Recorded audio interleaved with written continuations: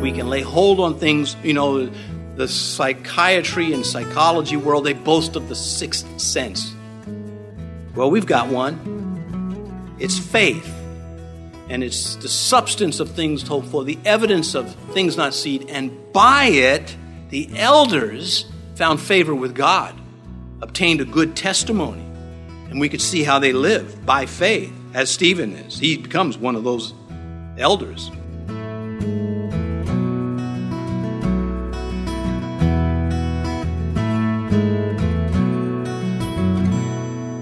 This is Cross-Reference Radio with our pastor and teacher, Rick Gaston. Rick is the pastor of Calvary Chapel, Mechanicsville.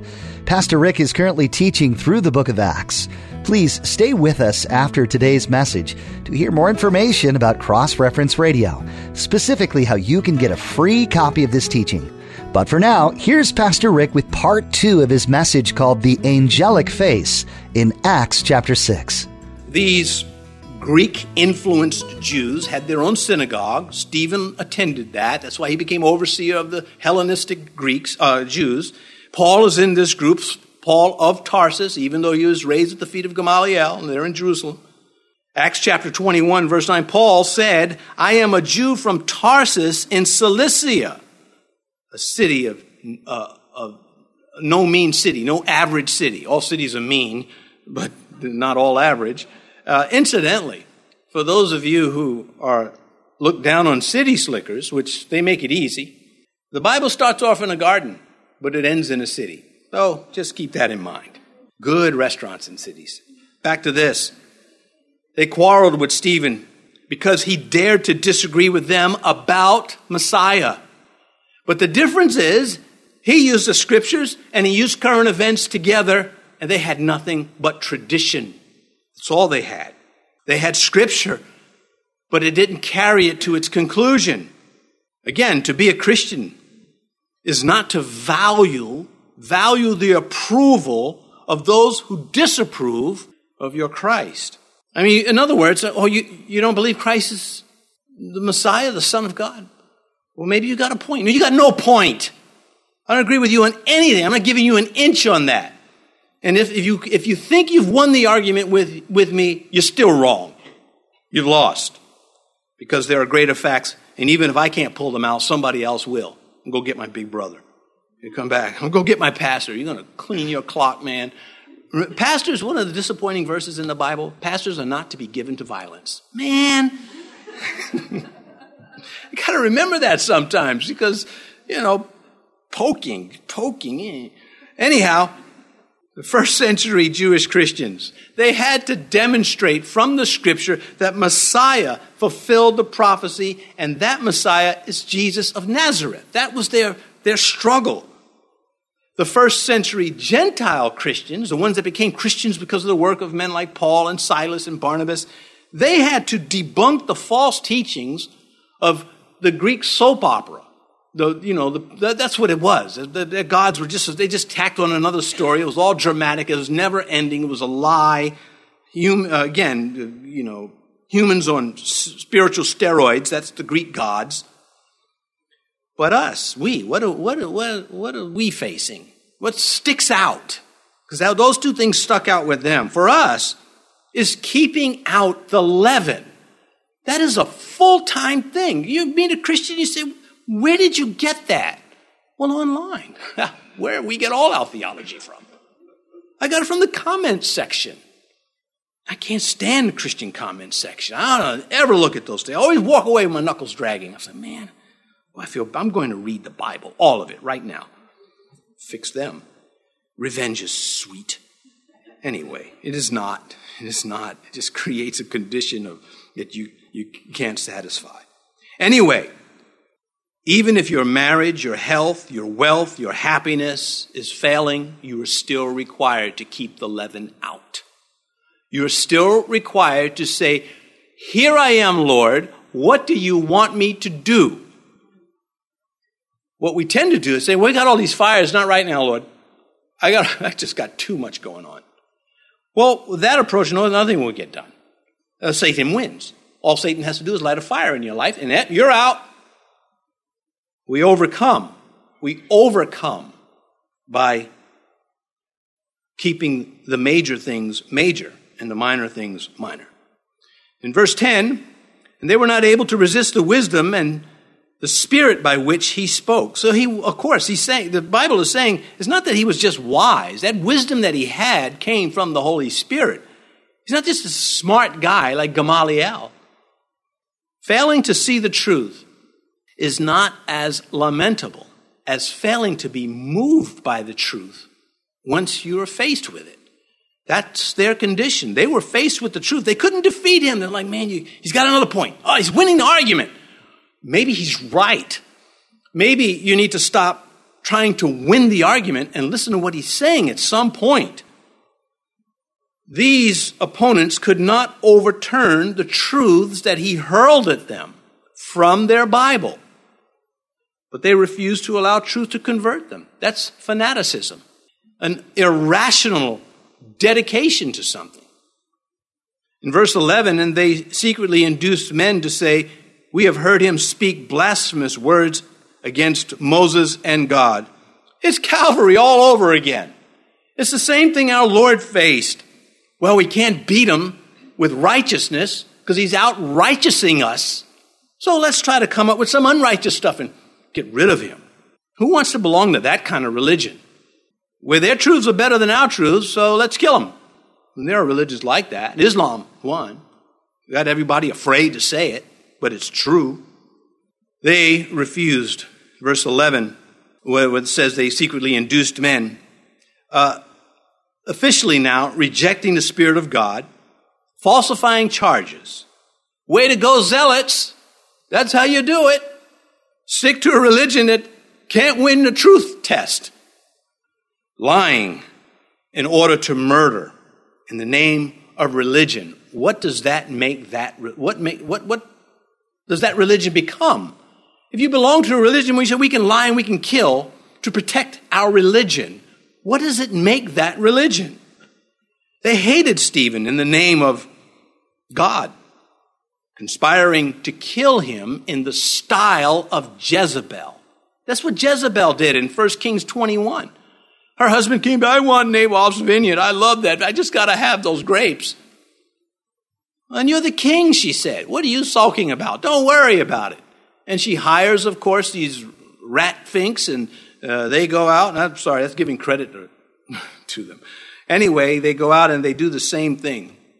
We heard Naboth blaspheme, and they took him out and they killed him, and the king took his field.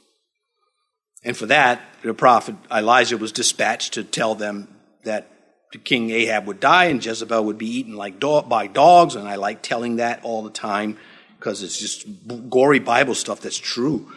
Anyway, I would not want to be a religion that resorted to silencing people who they could not defeat with truth. And so, unable to prove him wrong, unwilling to admit that he was right, they said, let's take him to court. And let's have the courts do him in, because that's what it meant in those days. And then not only in these days, back in the 16th century, same thing. If you lived in England during the English Reformation and you didn't agree with Rome, you would get killed if you were too successful. William Tyndale was one. They strangled him at the stake and then they burned his body. That's hate. Or maybe someone said, that was mercy. We keep hearing from, others coming later didn't enjoy that kind of mercy. Mercy would have been letting him go. That would have been mercy. Well, anyway, back to this. Exalting the Lord Jesus Christ can drive Satan's people crazy. Makes them mad. And mad as in insane. And here it is here. Spiritual deception is the worst thing that can befall a human soul. Satan he is after your soul, the soul of human beings. If he cannot keep you from coming to Christ, he will try to attack your body, which includes your life, of course. Yes, right now, Satan is ramping up again his UFO delusions. My bottom line on UFOs, I believe that they can be seen and are seen. I also believe they are demonic. They are strong delusions. I do not believe people who say, I've been on that craft. I believe they are under the influence of Satan. And this will be a strong argument. You can read about its judgment in 2 Thessalonians 2:11, because they did not receive the truth, but follow the lie. I will give them over to strong delusions, and it's going to get stronger. It is, so if a UFO landed, first thing you'd have to ask them is if they've had their vaccinations. I mean, really, who knows what kind of germs they brought in here? How long do you plan to stay? Are you planning to take jobs from Americans? You have just questions. Why should they be exempt from these? Anyhow, against Moses, there's a lot of questions you'd ask them. Just come on. Who has that much ability to travel phenomenal speeds, make right-angle turns without slowing down, and yet they don't bother us? Yeah, right. They just show-offs. That's what you're saying. Anyhow, I know. Now, if any of you have been abducted, you might want to see one of the pastors, and he'll help you out. Now, I'm not saying if you've seen UFOs.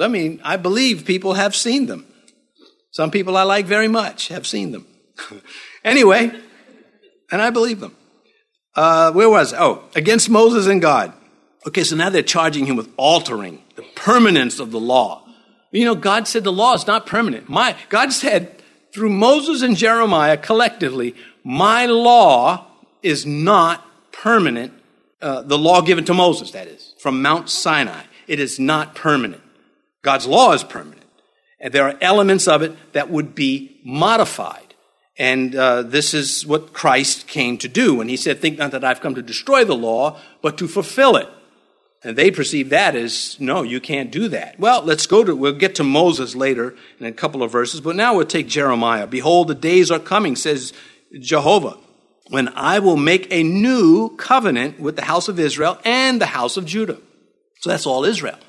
And this new covenant that he is speaking of, this New Testament, because that's what a covenant, that's what it is. This was something that they conveniently looked past. It says against God. Well, because they were exalting Christ as the Son of God. So that's against Yahweh, according to them. Verse 12. And they stirred up the people, the elders and the scribes, and they came upon him, seized him, and brought him to the council. So the Hellenistic Jews managed to get the Jerusalem Jews to side with them against Stephen. That's what's going on here. We saw that, that rift between them amongst the Christians in the first part of this chapter. Well, it also existed amongst the practicing Hebrews also. The Jerusalem Jews looking down on those who were influenced by the Gentile cultures. It says they came upon him, seized him, brought him to the council. They arrested him. Saul, again, is part of this number. We see him in chapter 7 when they stoned Stephen, that Saul is guarding the clothing because as a member of the Sanhedrin, as a Pharisee, he was not to participate in the actual stoning, but he could watch everybody's garments and go through the pockets. That was the benefit of it. Anyway, verse 13, please don't think that that's true. Maybe there was one or two that couldn't resist the temptation, but no, they didn't have pockets like that. Anyway, verse 13. They also set up false witnesses who said, this man does not cease to speak blasphemous words against this holy place and the law. So another wave of liars. Being religious does not make a person good. That's what we're seeing here. These are all religious people, and they ain't good. Not this batch. They valued religion over righteousness. That's why they resorted to lying and murder, to shut up the opposition. Because they couldn't get him on the law of God. So they come up with a rabbinical law to get him. They also valued tradition over truth. So, as much as I love Fiddler on the Roof, of course, that is the problem.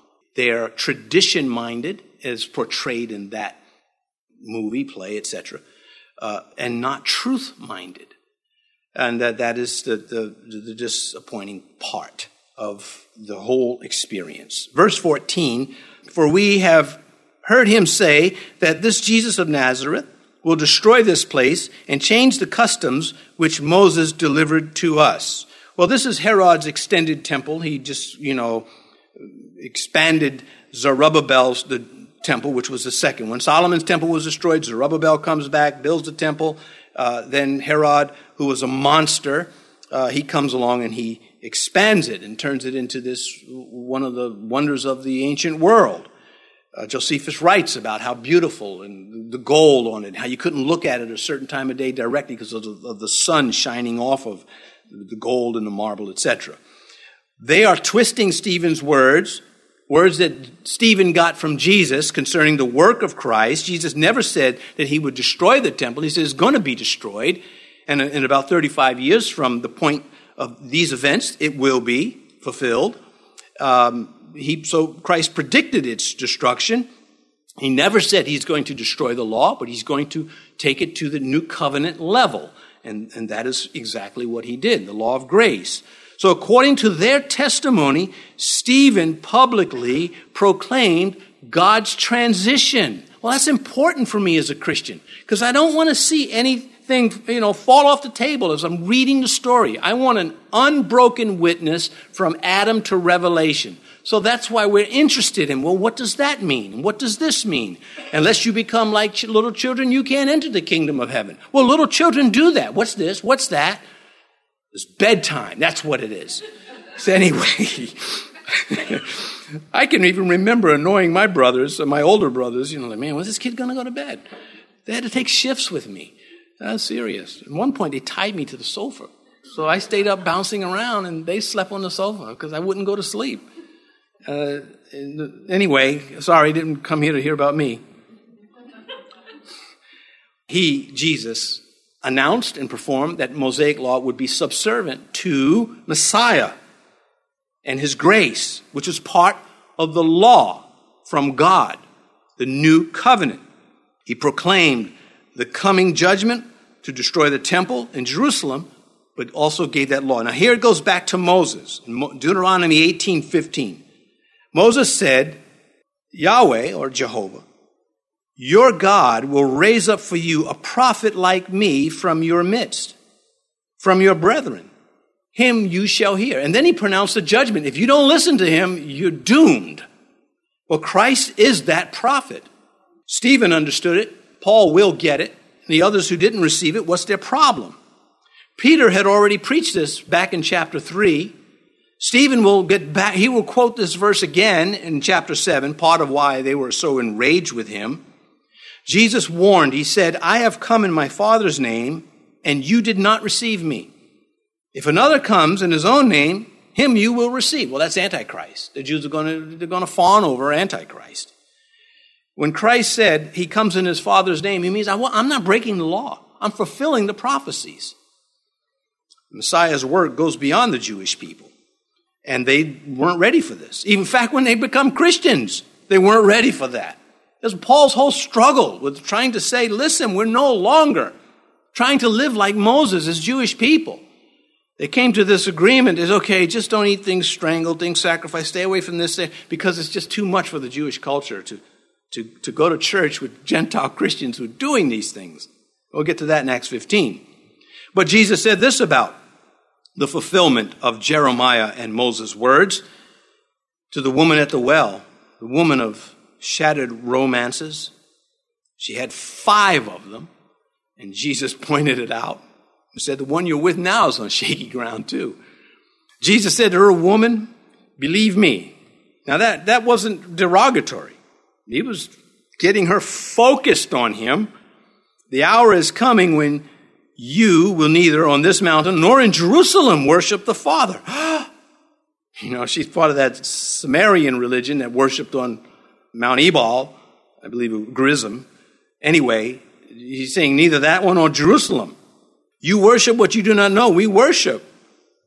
We know what we worship, for salvation is of the Jews. That's why Paul said to the Jew first and to the Gentile. It's that natural progression. It is that unbroken witness from Adam all the way through Malachi, given to us by the Jewish people.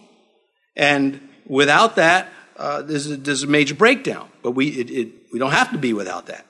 And so, he's saying the Jews, who are the righteous Jews, they know what they're talking about. Then he goes ahead and says, but the hour is coming, and now is when the true worshipers will worship the Father in spirit and in truth. For the Father is seeking such to worship him. God is spirit, and those who worship him must worship him in spirit and in truth. You see the emphasis there, that born-again spirit and the truth that goes with it. For announcing this transition that Jesus said was coming, Stephen was killed. And the New Testament church is just getting started. At Stephen's death, the church does not close up. It's just beginning. Wait till they make Gentile converts and they start coming into the church. And wait till Paul starts saying Sabbaths, diets, circumcision is not important. What is important is the meaning behind those things, what they are intended to tell us. That's what is important. And they followed Paul around trying to kill him for that. Verse 15, all who sat in the council looking steadfastly at him saw his face as the face of an angel. Again, it's the face of an innocent person. The angels don't have this, if they weren't innocent, they couldn't see the face of God in heaven, in his throne. It is the face of one who loves God, the God we have not seen with our eyeballs, but we have seen with our spirit nonetheless. Why is it surprising that we have other senses, that we can sense things in the spiritual realm by faith, that we can lay hold on things, the psychiatry and psychology world, they boast of the sixth sense. Well, we've got one. It's faith. And it's the substance of things hoped for, the evidence of things not seen. And by it, the elders found favor with God, obtained a good testimony. And we could see how they live by faith, as Stephen is. He becomes one of those elders. Not necessarily meant in Hebrews, but to us, yeah. The face of one who could not be swayed because of love. That's Stephen's face. They could not intimidate him. They could not break him down. They could not sway him. Neither man nor devil could move him from Christ. That's the face. That's the angelic face of Stephen. Yet it was not enough for them to repent. But it haunted some of them. One of them, Saul of Tarsus. These people were zealous for wrong things, but that face, you just can't get it out. This is one of the reasons why Saul, it says, was still breathing threats of violence. And Saul worked havoc against the church because of that Stephen guy. I've seen such a face. I like telling this story because it's how I came to Christ. So my second oldest brother drew close to Christ, born again. And he just wasn't very knowledgeable yet of the word, but he knew enough of the gospel. And my reaction was, you think that God has us here for him? How selfish is that? That was my stupid theology. Where'd you get that? Oh, the trash can. And what was his response? He just looked at me. He's sitting on the steps, and he just looked at me with this face I'd never seen this face before. Not even in my mom. And moms are like angels. And it bugged me. It haunted me. I'm going to wipe that smile, that smirk, whatever that thing was, I'm going to get it off his face. I'm going to show him his Bible is a bunch of lies. Where to start? So I got a Bible. And I started reading it. I'm going to find it. I don't know how I ended up in one of the Gospels. I'm not sure if it was Matthew or Mark. It was one of those two. But that was God. God was just saying, well, doofus, instead of leading you to Amos the prophet, which you would get none of, how about we start here? And so as I'm reading, trying to wipe the look off his face, I see that Christ is God. That nobody can make this stuff up. Never has anyone spoken this way before. I got saved right there, just reading God's word. So I have a personal experience with the face of an angel, because that is what it was to me. It was a messenger, an agent of God. It was the face of, I love Jesus and I love you. I can't have that for my brother. The neighbor can do that, but my brother? Anyway, I close with this verse, 2 Corinthians 4. For it is the God who commanded light to shine out of darkness, who has shone in our hearts to give the light, the knowledge of the glory of God in the face of Jesus Christ. That's what they were looking at. The face of Jesus Christ, that angelic face. You've been listening to Cross Reference Radio, the daily radio ministry of Pastor Rick Gaston of Calvary Chapel in Mechanicsville, Virginia. As we mentioned at the beginning of today's broadcast, today's teaching is available free of charge at our website.